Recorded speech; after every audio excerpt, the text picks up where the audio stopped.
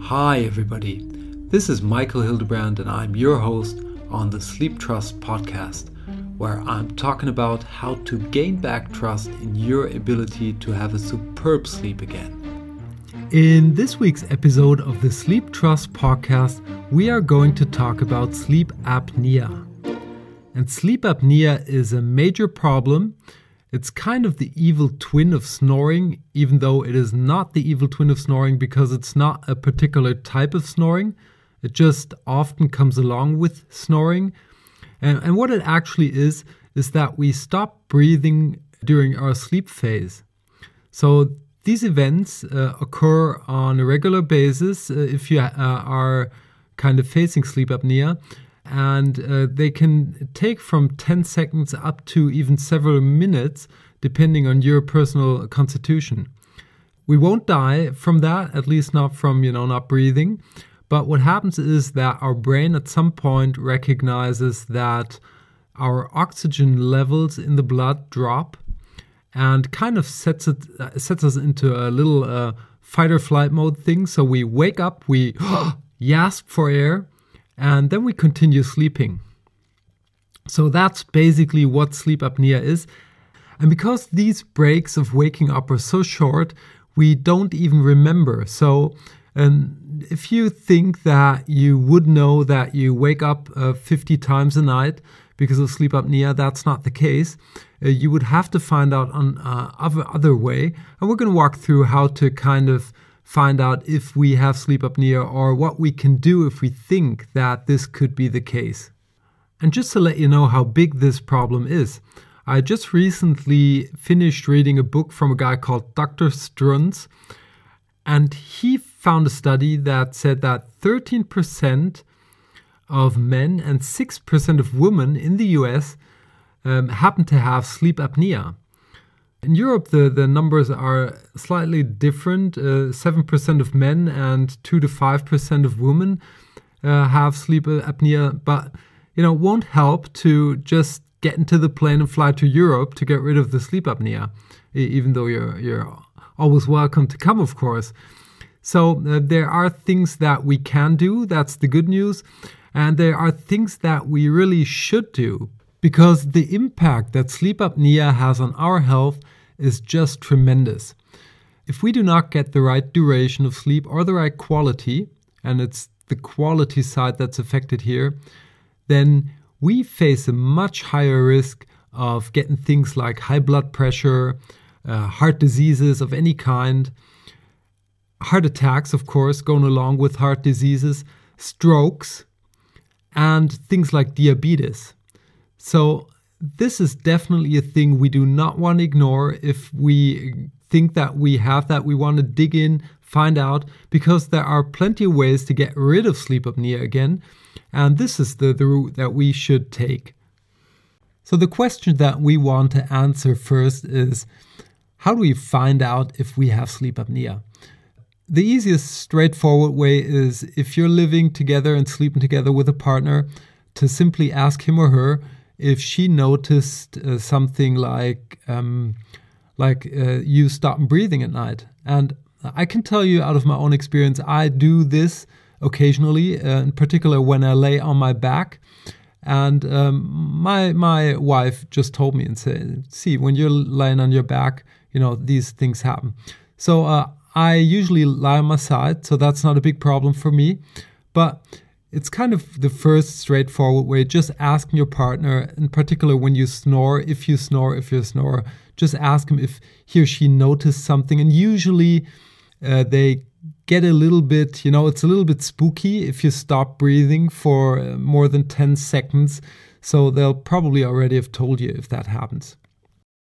Then there are other ways to find out, or indications, not to find out, but indications.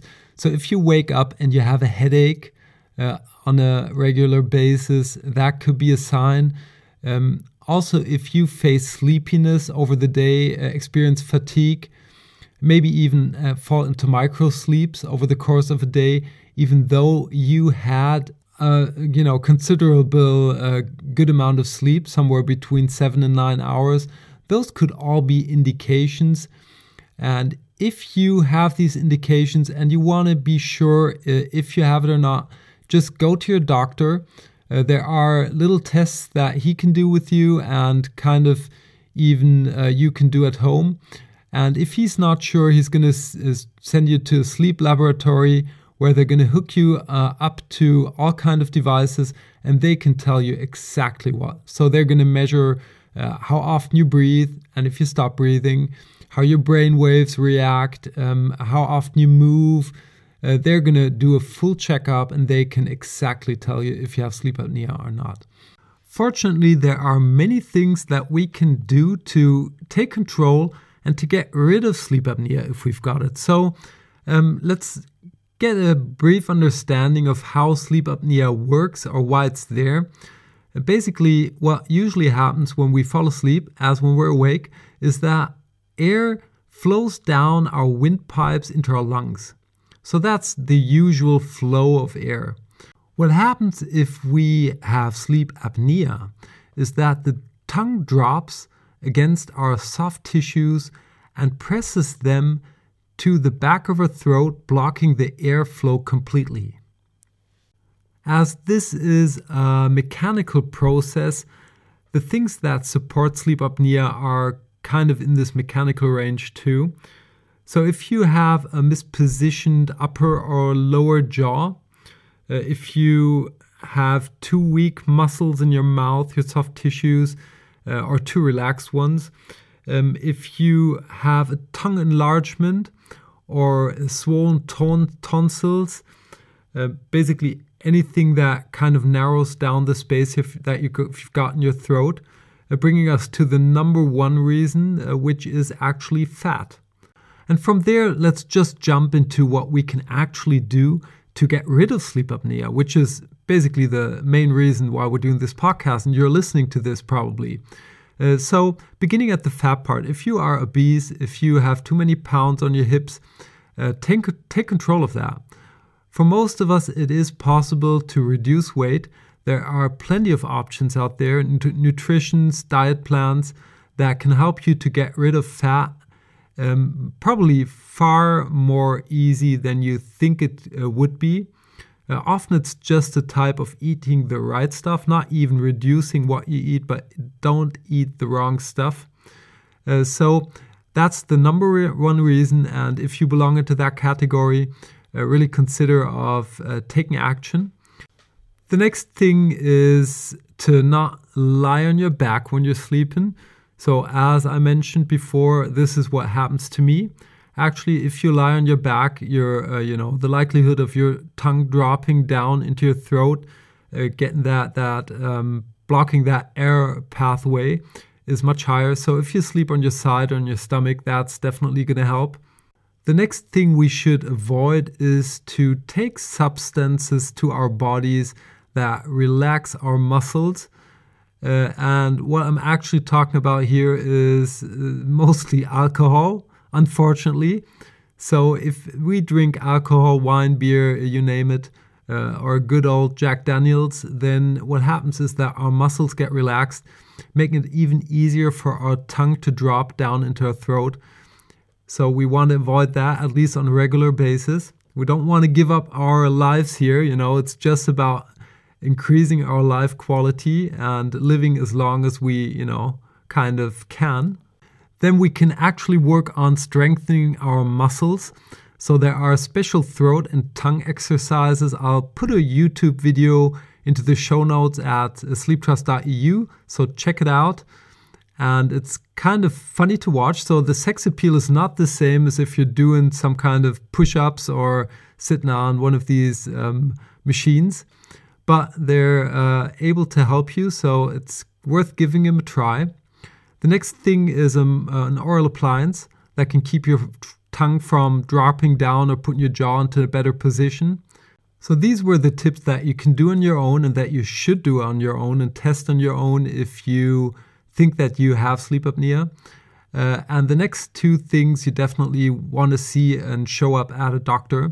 So what you can get as a next solution to get rid of sleep apnea, at least to sleep through, is to use a CPAP machine.